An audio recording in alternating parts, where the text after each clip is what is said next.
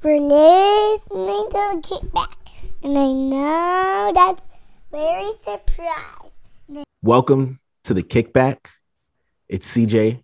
I'm here. The Kickback is a series where we talk to interesting people with interesting stories. If you know anything about me, you know that I am a lifelong learner. So I'm constantly reading, constantly working on things. And I love to share what I've learned with other people. And so today I get to share with you Rebecca Bruff.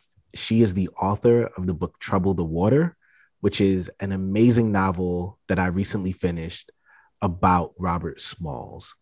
Now, Robert Smalls may be a name that you're not familiar with, but by the end of this podcast, you will be. So Rebecca, welcome. So happy to have you here. Thank you, CJ. I'm excited to be with you and to talk about this. Yeah, so tell the audience a little bit about yourself. Who are you? Where are you from? Okay, I'll try to keep that sort of on the brief side. The short version, we can expand a little bit later if you want to. So I'm a Texas girl originally. I grew up in the panhandle of Texas, in a town called Amarillo, where it is flat and dry and brown. I lived most of my life in Dallas. There was a time that I lived in the mountains of New Mexico, another time when I was in Colorado, but most of my life was in and around Dallas. I went to high school there and then did my graduate work there and worked most of my career there. So I'm a United Methodist minister. I'm vocationally, that's my training, that's my background. It took me a while to get to that.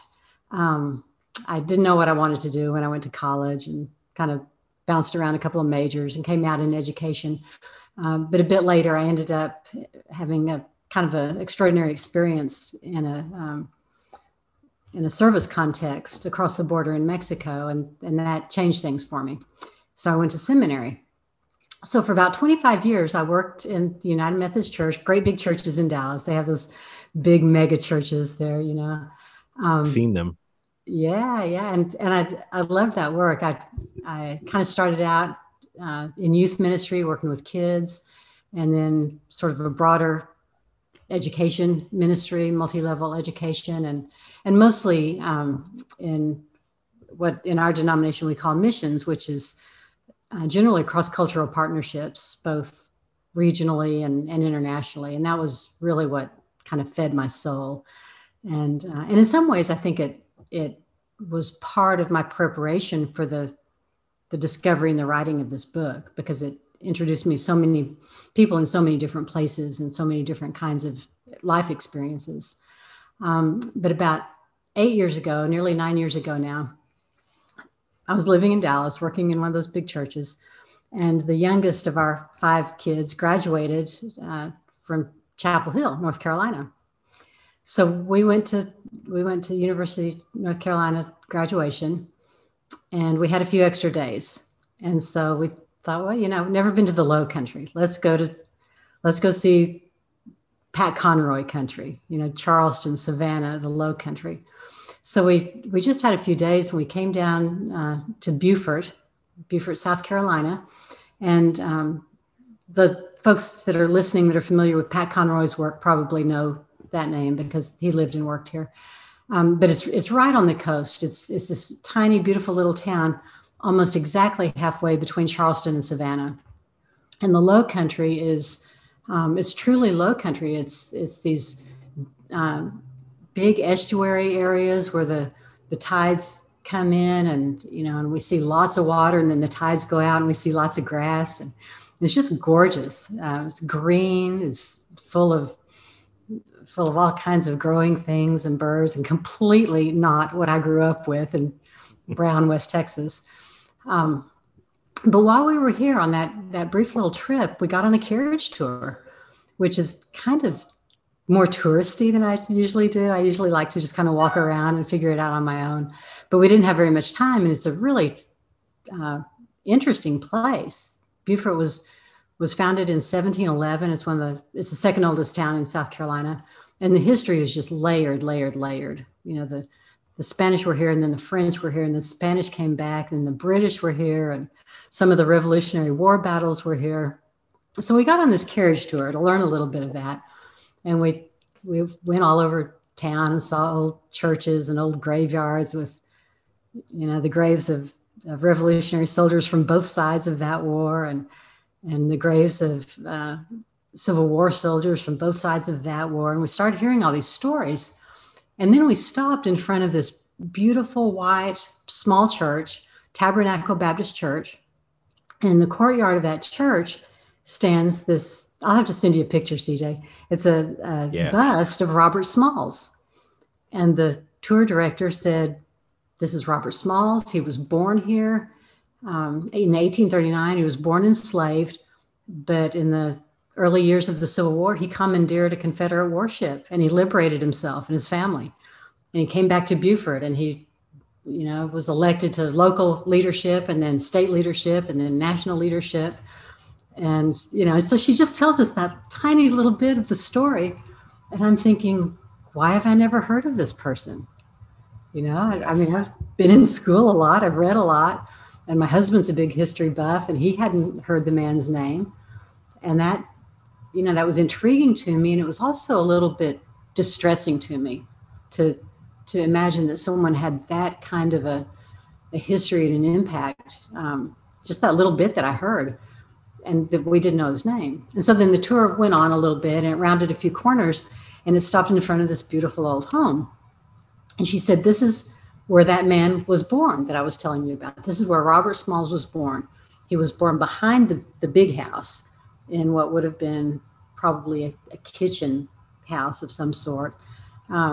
His mother was named Lydia Polite. She was enslaved by the family that lived in the house. And one of the things the driver told us that I was able to look up and research and corroborate is that Lydia Polite was 45 years old when she gave birth to him. Wow. Behind the house that night alone. So that, of course, was intriguing. And then we learned that, that he'd kind of grown up as sort of a, I don't know, it's hard to describe it. It was sort of like Moses in Pharaoh's court. The family was good to him. They were kind to him in broad terms. They weren't hard. They never punished him. But he was a precocious kid, and they eventually hired him out in Charleston, which meant that he worked in Charleston, and all the money went back to Mr. McKee, who owned him. So he went to Charleston and was about 14 years old, and he had several jobs. And while he was there, the Civil War erupted right there in Charleston Harbor, and he probably witnessed some of that. And then he'd been working on a cotton steamer that became a Confederate warship. And so at that point, he was enslaved on a boat that was keeping him enslaved. And he had this brilliant and impossible idea of liberating himself and his family by commandeering that boat one night. And he did it. He pulled it off. He knew all the signals. He was really great on the water. He knew all the channels, and he knew all the signals at all the forts. And he took over that boat, and he liberated himself and his family and some of the crewmates, made it through and beyond all those forts around Charleston Harbor. There were 7 of them that he had to get past. And he surrendered the boat to the Union troops out on the other side of the blockade. And they almost immediately put him in charge of that boat on behalf of the Union. He and his family, his crewmates, were liberated. And he served really valiantly for the rest of the war. There's another wonderful book about his leadership on the Planter, the name of the boat. And he was just larger than life. And then he came back to Beaufort, and all the homes that had been evacuated when the Union soldiers arrived here in Beaufort, all those homes were available for back taxes. So one day he walks up to the tax office and he bought the house that he was born behind. And he raised his family there, and he lived there the rest of his life. He actually died on the front porch of that house, just literally yards from where he'd been born. He was elected to local leadership. He became a representative in the State House in South Carolina, and then he was a 5-time U.S. congressman. He enacted some extraordinary legislation, the I think the most brilliant of which was the ensuring of access to education for all the children of South Carolina. And it was the first of its kind in the country. He sort of invented public education in a way. But we didn't know his name. No one had heard his name. Yeah. So that was the little snippet of the beginning of the story. We went back to Dallas. I had picked up a couple of books here about the man, but I could only find 3. I took them home with me and read what I could, and he just got under my skin. I started Googling, and I started, spending a lot of time in the library and the bookstores and trying to find out what I could. And after about 3 years, I just couldn't shake it. I couldn't shake the man and his story and the mystery about why it's not more widely known. And so I had this conversation with my husband and said, I think I need to try to write this. I've got to either try to tell the story or just forget about it because he's with me all the time right now. And I went to the senior pastor at the church where I was working, and I told him pretty much what I just told you about the man's story. And he said, I think you're called to write the story and to share it. And we arranged for a sabbatical, and my husband and I came to Beaufort for what we thought was going to be 4 months. And I learned that maybe some people can. I can't write a book in 4 months. And I also learned that I really love this little town and this area and this part of the country. For better and for worse, there's a lot going on here that's really difficult. But it kind of captured my heart. So the sabbatical became a sort of an extended leave of absence, and I dug in and researched and learned far more than I imagined I could absorb, and shared the man's story. So that's kind of how it all happened. That's how it unfolded. That is incredible. And the first thought I had upon learning about Robert Smalls was the same thought you had. How do we not know this man's name? Just hearing the story alone, born enslaved, stealing a Confederate ship, sailing it to freedom, taking over that ship, fighting in the Civil War, becoming, being in the state legislature, being the person to author the bill for compulsory education, the first of its kind in the country. And I have a master's degree, and I've never heard this man's name. Right. There is something tragically wrong about that. That is absolutely the case. And it is tragically wrong. And it's a really important part of our history about which I knew very little. I began to sort of peel off the layers and begin learning not only about the history leading up to the Civil War and the war itself, and I don't know, our textbooks just don't give us the big picture very well.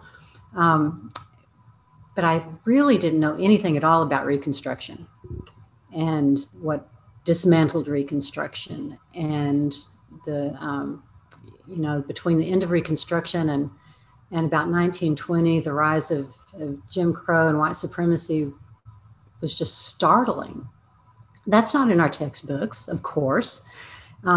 And that's why we don't know the man's story. There are a lot of great stories that just got scrubbed or never made it in, and deliberately never made it in. When the book came out, I had a lot of interesting conversations, and one of those was, it was just barely pre-COVID, and I had a chance, sorry, here's my dog helping me out. It's all right. I had a chance to do some kind of book clubs and conversations in various places. I was in Little Rock one day, and I was talking with a group of mostly United Methodist pastors and some of their spouses. And I introduced the story, and I started out by saying, does anyone here know the name or the story of Robert Smalls? And there's one woman raised her hand, African-American. And I said, really, are you from South Carolina? Just being assumptive and thinking that's how she knew the story. And she said, no. She said, no, I grew up right here in Little Rock.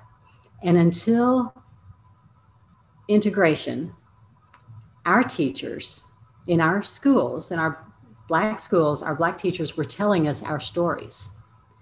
But after integration, they all disappeared. And the whole room went, wow.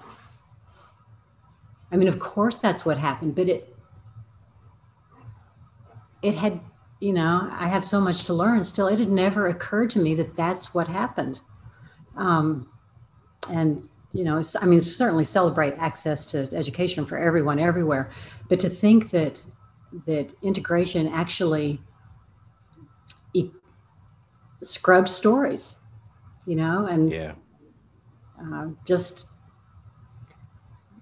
so many were just completely suppressed and quieted. And Smalls really later in the end of his life, there a lot of his own renown was really quieted. He was such a threat to white leadership here in South Carolina that they just, you know, it just got quieter and quieter for him. And it's really tragic. It's really tragic. And I think the more we uncover stories like this, like Harriet Tubman, like so many other stories, the more it kind of peels back layers for other untold stories and other unsung heroes stories to be discovered. You know, in my research, I was hearing stories and reading names of people I'd never heard of that were doing unbelievable things. A lot of great stories. But his changed my life. His, you know, his life and legacy changed so many lives, really countless. And then it changed mine 150 years later. And I never saw that. That's an enduring legacy. Yeah. I started this organization, Labor Forward. It's a Black history organization, but it's specifically around teaching the parts of history that go untold. So thank you for back that. in 2016, I started traveling the country, giving talks on racial justice and the gospel. And one day I'm in Grand Forks, North Dakota in February. It's super cold. Sounds like oh, it was horrible. It was so I got there and it was -12. And on the day I left, it was 0. And everyone was like, isn't it so warm? It's amazing. Well, yeah, when the baseline is -13, 0 feels like heaven.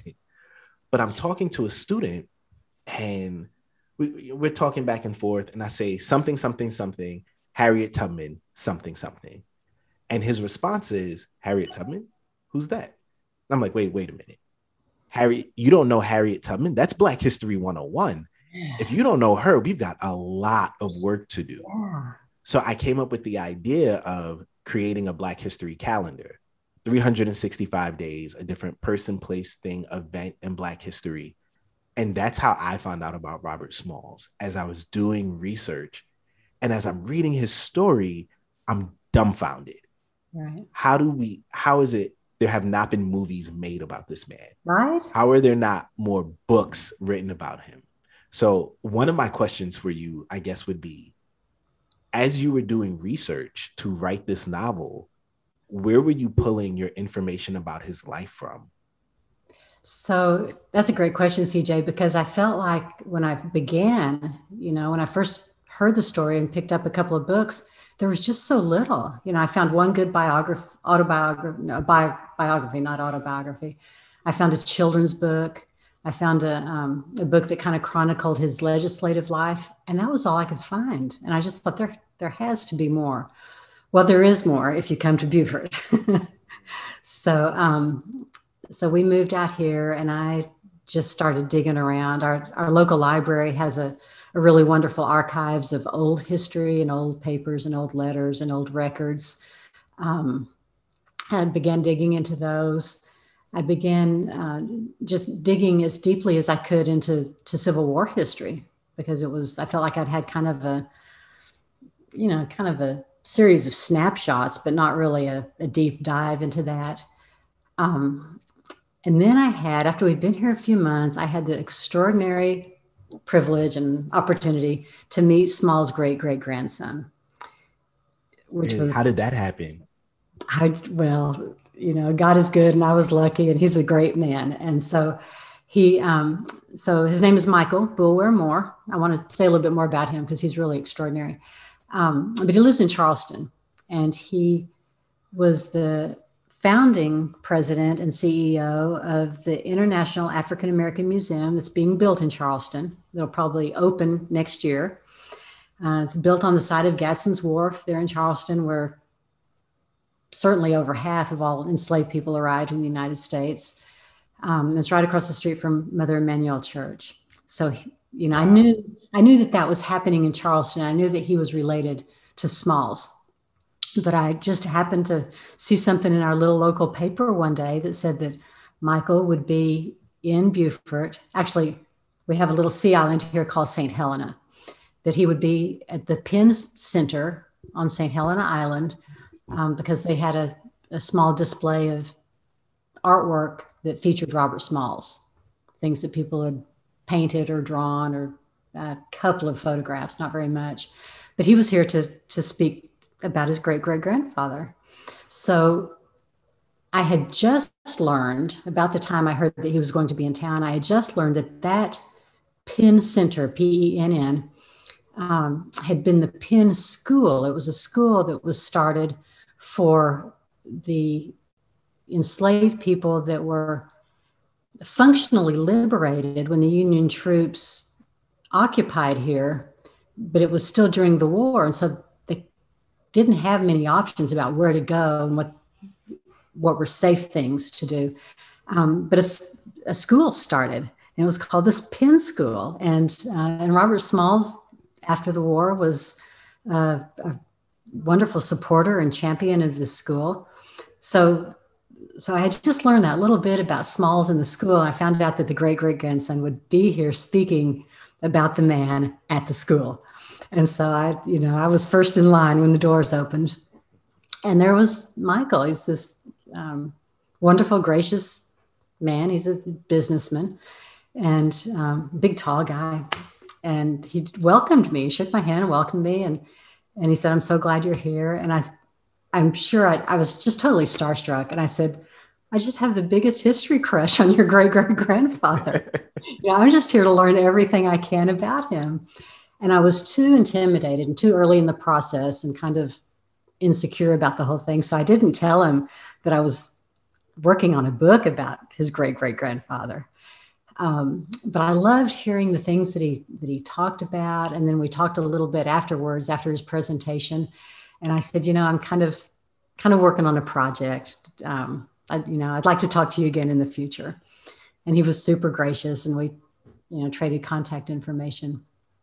And so when the manuscript was ready to go to the publisher, my agent said, "I think you should send this to Michael." And I said, I would love for him to read it, but he's like raising $300 million for a museum, and he's a busy man, and people are always asking things of him. And it's very true to the historical record, but I imagined conversations and interior dialogue and motivations and relationships. Those things aren't in the record. I said, I just don't want to ask that of him. And she said, "No, he needs to read it." So she sent it to him, and he read it, and he called, and he said, "Come up to Charleston, let's talk." And it was wonderful. He gave me some really great information to add to it too. I had, early in the story, I had set his ancestors in West Africa, somewhere near Ghana, because my research told me that was most likely where they had been captured and brought from. But he had, between the time I first met him and the time he read the manuscript, he had done a DNA test, and he knew precisely where his ancestors were from. And he told me, wow. And I said, he said they're Sierra Leone. They're a very particular tribe. And I said, "Can I put that in the book?" And he said, "Oh, please do." So that was wonderful and rich. And then I had an opportunity to meet also with another historian here. And again, it was totally intimidating. He had just retired as professor of, South Carolina history, and he'd written the big books, like the big 3-volume history of this part of South Carolina. And same thing, the agent said, "Dr. Rowland needs to read that." And I said, "Oh, no, he's a historian. He's going to slice it and dice it." But he he really appreciated it. He gave me some great feedback. He loved the story. So those were really key pieces of the research.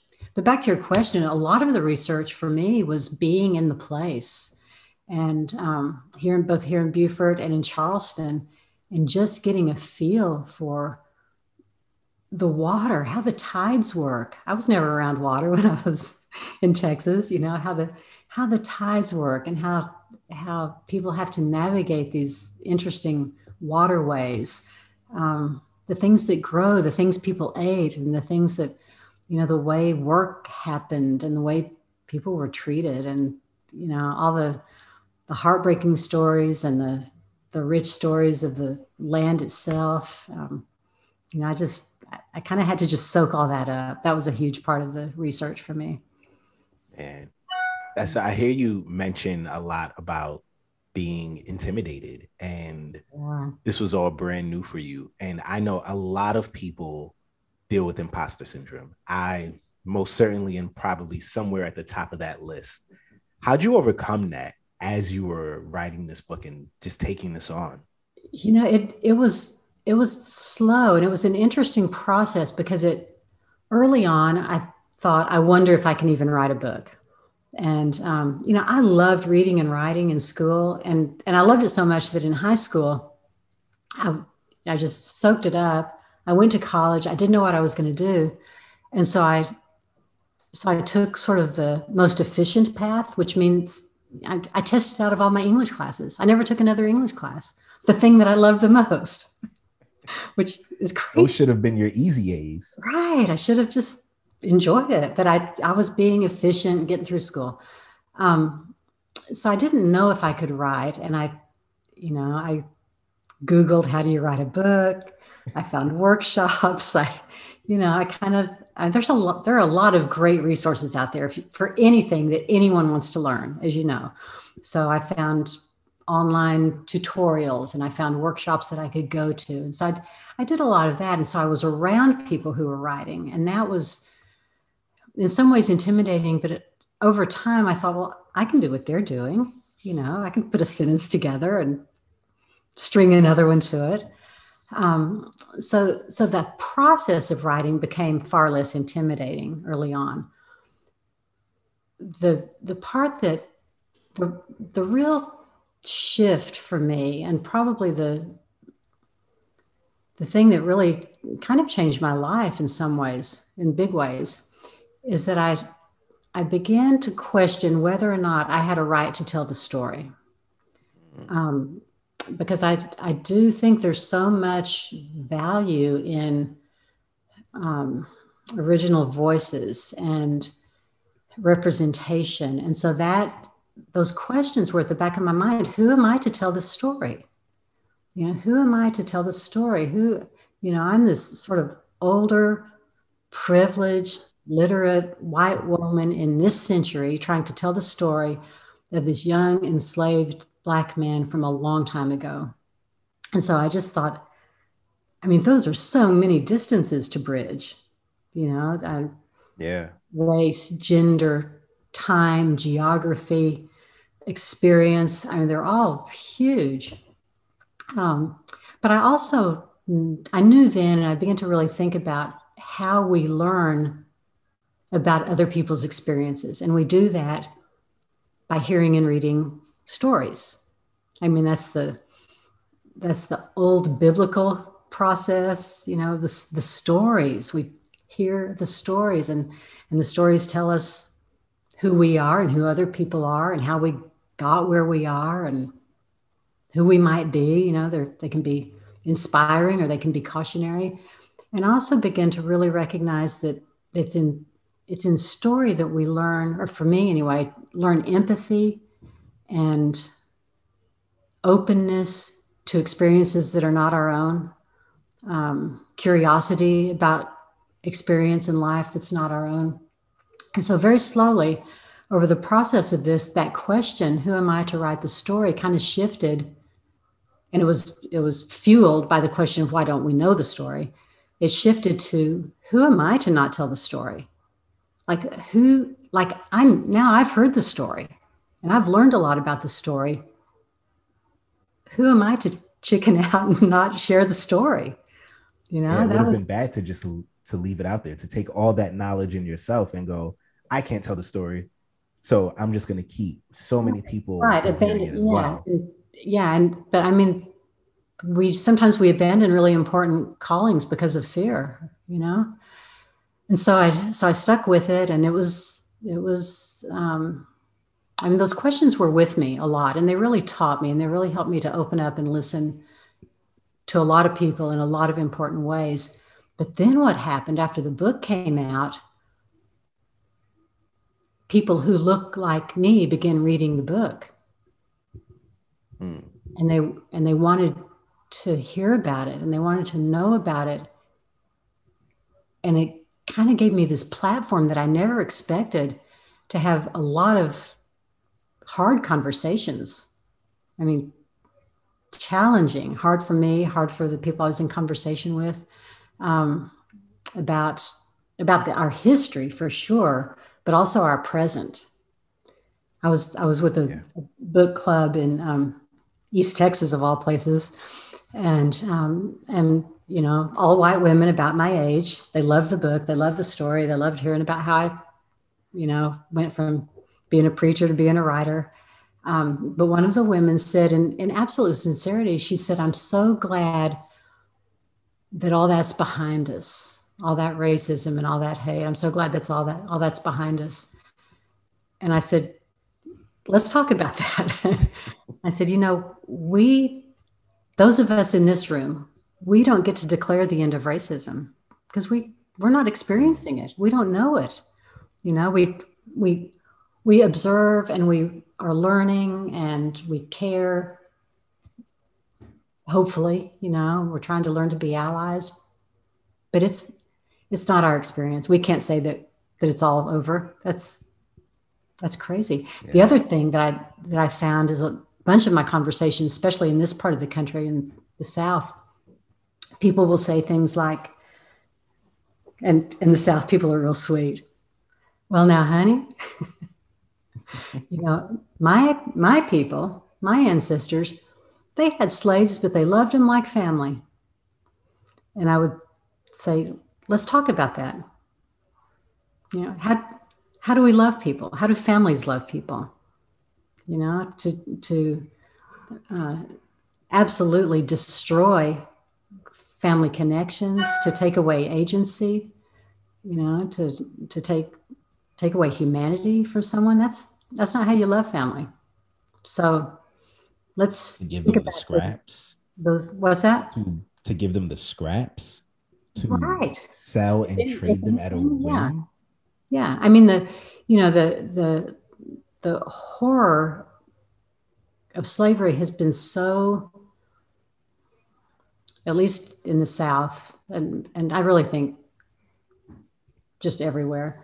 Some of it's been almost romanticized, you know. Gone with the Wind just did that to it, and a bunch of other stories, and so now I've kind of thrown myself into the fire of having these conversations that are. I'm the most non-confrontational person in the world, and so I'm having these really challenging conversations. But we have to have them, and I tell people if we don't know how we got here, we won't have a different future. We've got to have the conversations, and Robert Smalls. Yes, absolutely. Robert Smalls invited me to do that, and I didn't know that that's what he was doing. I tell people all the time. I give a lot of talks about racial justice, about culture, about society, and I often find myself in rooms full of young white people, and I tell them there are conversations that need to be had with people in your circle where they won't hear it from me, and you have to be the one. And I think you are uniquely positioned to use your voice as an advocate in those spaces where my voice wouldn't be accepted. Wow. So thank you for speaking up and not just saying, "Oh, you know, that's just East Texas for you," or you know, they're from a different generation. It's like, no, we have to have these conversations. Right. Yeah. You know, I think you're absolutely right. We're not going to have a different future if we can't confront both the past and the present.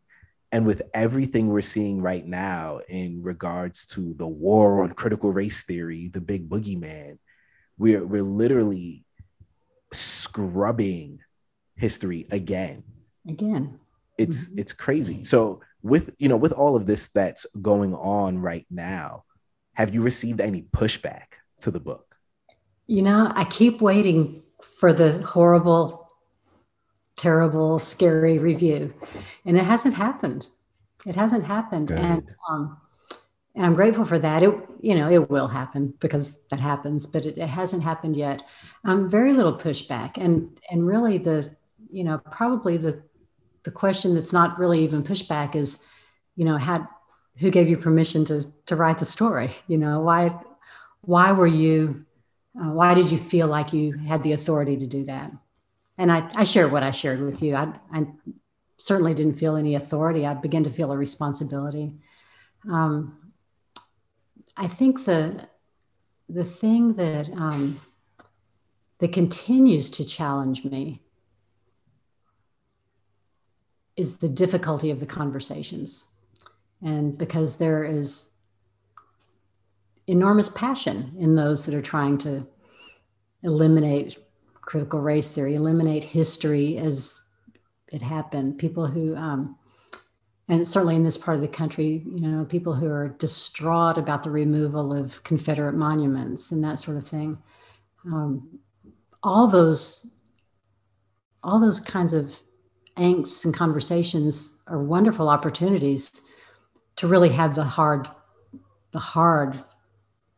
deep conversations. And I feel like we're in a culture now where a lot of people really have trouble with deep conversations. There's oh yes, I can put 2 sentences up on Instagram or Twitter, but get me engaged for an hour and a half and something that challenges me, we have a hesitancy to that. And so it's, for me, the work is about building relationships.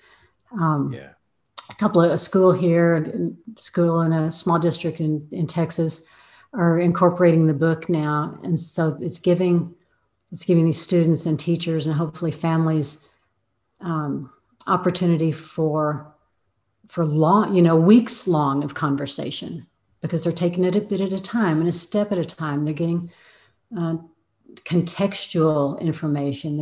I was really interested in the working on the book about the role of things like religion, the various religious traditions, because those very dynamics are still the noise around us. We need to understand the context of the cultural kind of that real richly woven fabric of religion and economics and societal expectations and women's roles and all those things that preceded the story of Robert Smalls, that move all the way to where we are now and that are still part of the big question of who do we want to be as a culture and as a people and as a country. So the challenges are huge. But I got to tell you, CJ, I think that when you and I have a conversation like this, or when I have a conversation with teachers who are trying to get the book into the classroom, or you're having a conversation with young white students, those are where those bridges start being built. Yeah, and relationships are key. They're key got to be committed to that. Yeah, but because you have to think about what we're trying to do here is we're trying to have hard conversations. You don't have those conversations with strangers. Right. Because so much gets misinterpreted. We live in a world of tribalism, and all we do is dig our heels in further. But if I'm your friend, if I know you, if we've built a rapport together, then if I say something hard to you, you don't immediately go, oh, that's the other side talking. Right. You go, no, that's my friend talking. Yeah, and if he's saying something to me, there's a reason for that. and maybe I can take it a little bit better or a little more in stride because I know the person that it's coming from. Exactly. I love that you're getting this book into schools. So I'm starting to do some training for teachers on teaching Black history well. And I want to recommend this book as I do that. What grade would you say is optimal to start with this? So the group in Texas that is using it has it with their 9th grade advanced language arts group. And they're doing kind of an integrated curriculum so that, they get the history, the English, a lot of pieces together. Here in Beaufort, they did it in the high school. And I think it was 11th grade. I don't think I would put it in the hands of students younger than 9th grade, probably, just because there's some, it's not terribly graphic, but adult circumstances that not every 8th grade or not every middle school child is ready for. But I think if it's well facilitated, if it's got great discussion questions and projects built around it, so the kids are really digging in and learning, I think it belongs in. If we can't get stories like his and Tubman's and all these other stories into the history textbooks, let's give them something fun to read that'll tell them the story. Seriously, I mean, it's a shame that he's not in the textbook, but this should be required reading. We've read Catcher in the Rye enough years in a row. We've read Fahrenheit 451 enough years in a row. Yeah. Let's add some books to the rotation that are telling different stories. And this, to me, this is one of those books. Absolutely. I've got another one for you if you are looking for other books and authors to talk about. So a friend of mine, we read each other's manuscripts because our agent told us to. Then we became good friends. His name is Jeffrey Blunt, and he wrote a remarkable novel called The Emancipation of Evan Walls, about education in the Black community. And he's African-American in DC, but he grew up in a world that made it hard to dig in as an academic. And he tells the story, and it's powerful. It's a remarkable story. I'll make sure to send you his contact information. Yeah, you said The Emancipation of Evan Walls. Evan Walls. I'm adding that to my ever-growing list of books to read now. It's a must. It's a must. Yeah, but this is what we have to do, is we have to tell more stories. A part of the vision for Labor Forward is to get more books like this out there, because we have enough 800-page books on Martin Luther King and Frederick Douglass. But where's the book on A. Philip Randolph? Where's the book on Fannie Lou Hamer? Where's the book on Shirley Chisholm? Like, I can keep Ida B. Wells. I mean, there's so many. Yes, so many. And yet we keep getting not just the same stories told, but sanitized versions of the same stories. Yeah. Like, I heard Frederick Douglass's name growing up. I did not hear any of the vitriol and smoke he had for this country in any of the readings I had about him. And that's a problem, because you're not telling his story properly. We romanticize Martin Luther King, but we don't talk about how he was the most hated man in this country at the time of his death. Right. Yeah, we have to acknowledge that, it's true.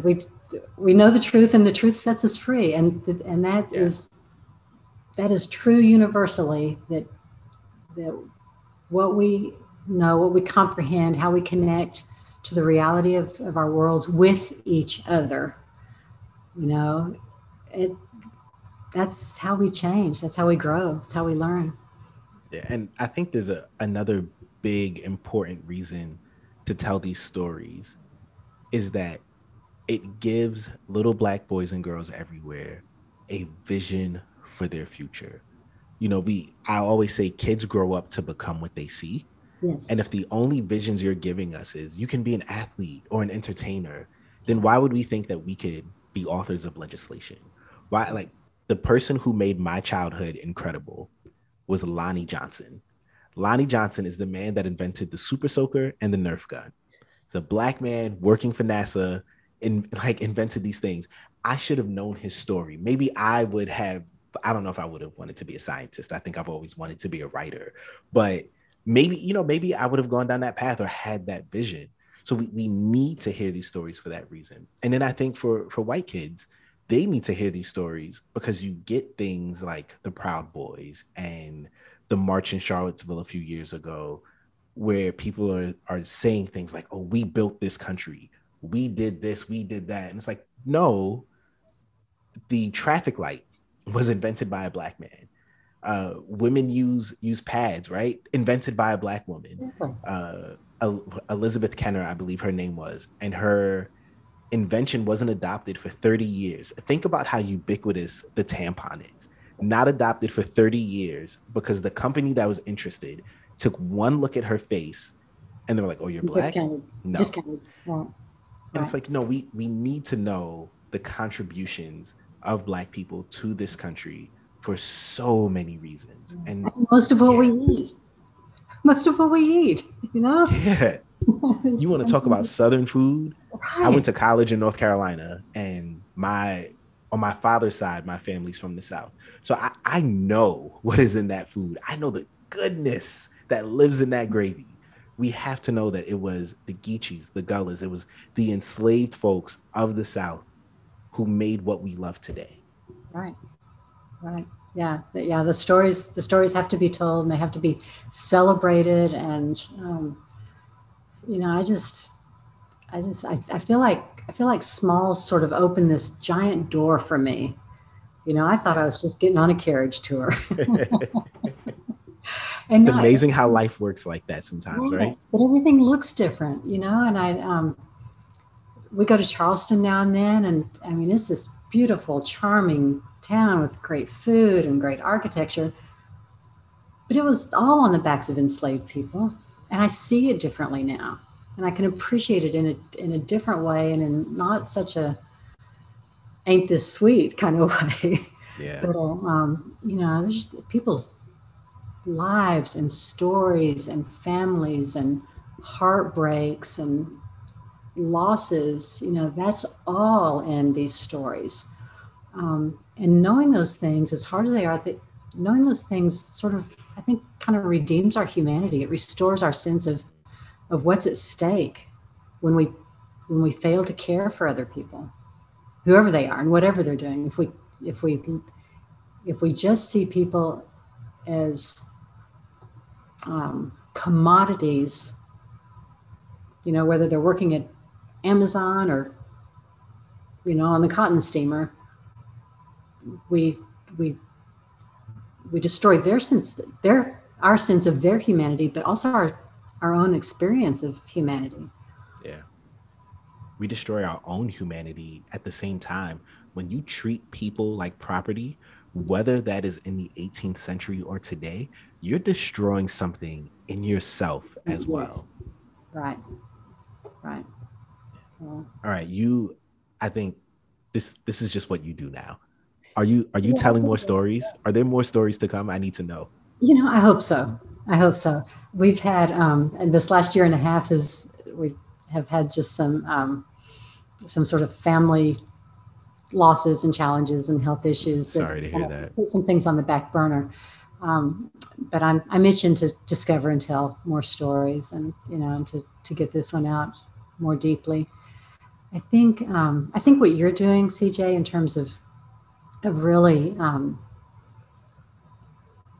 don't know, you're doing it so proactively. I feel like what I'm doing is sort of can be kind of passive. I wait till a book club calls or till a school calls, but like you're going there, and God bless you for it. I'm walking in the dark. I'm walking in the dark. I've got my hands out, and that's where you're trying to find the way. Yeah, really. I just seeing the growth that has happened with Labor Forward over the last year, when this was really just a shot in the dark, has been amazing. I mean, it's how I connected with you. I posted about Robert Smalls.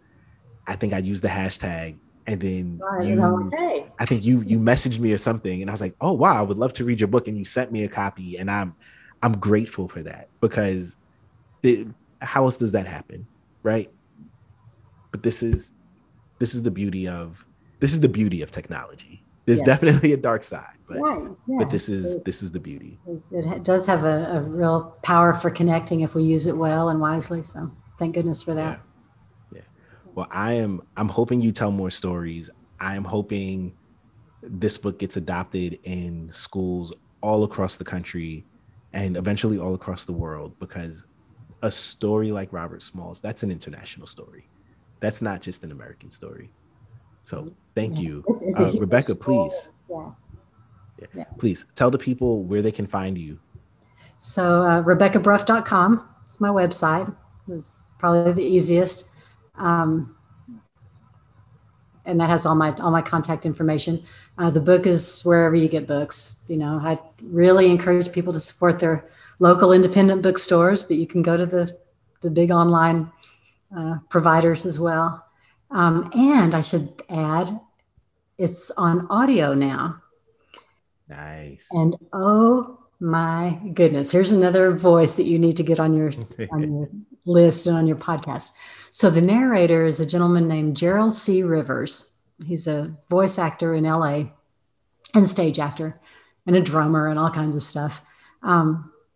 He's a Morehouse man, and he has spent a couple of decades now reenacting Martin Luther King Jr. speeches, and he brings the man to life. And so he goes to schools and churches and various events and shares the speeches and talks with listeners about the context, the big picture of the speeches. Anyway, he's the voice of Robert Smalls. He narrates the book. And I feel like we've become good friends, but we haven't met in person yet. You know, he's on one coast and I'm on the other. Yeah. But he just brought the heart to it. A beautiful voice, deep heart. He, about halfway through, he said, this is a lot more emotional for me than I anticipated. So we talked about that, and he let that become kind of part of the story, and it's beautiful. So if you have people that are more interested in listening to a book than holding a copy in their hands, that's another way to experience it.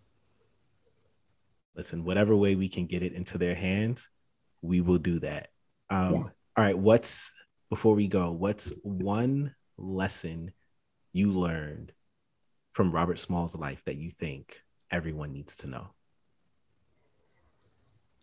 The question I ask myself over and over and over that I think is an important question for people to ask, so this is the thing I hope they know. I hope they know this question really matters. What am I willing to risk everything for? Smalls risked, the way his great-grandson puts it, he risked everything he had for everything he hoped. And so when I set out to write the book, I knew I was taking a big risk. And then I thought, I'm not risking my life or my family's life, my children's lives like he did. But the question began to live in me. What am I willing to risk everything for? What is so big that I'll just put it all out there? And justice, that's where I am. The demand for courage, that's what he taught me, that the fortitude and the courage to do the impossible is worth it. That's what he taught me. Everything he had for everything he hoped. That right there. Those are enduring words that we can walk away with. Absolutely. Rebecca, thank you so much for coming on The Kickback. Follow her at RebeccaBruff.author on Instagram. Get the book. This is seriously something you need to read. Rebecca, thank you so much. Thanks, CJ. Great to talk with you tonight. Appreciate it. Yeah.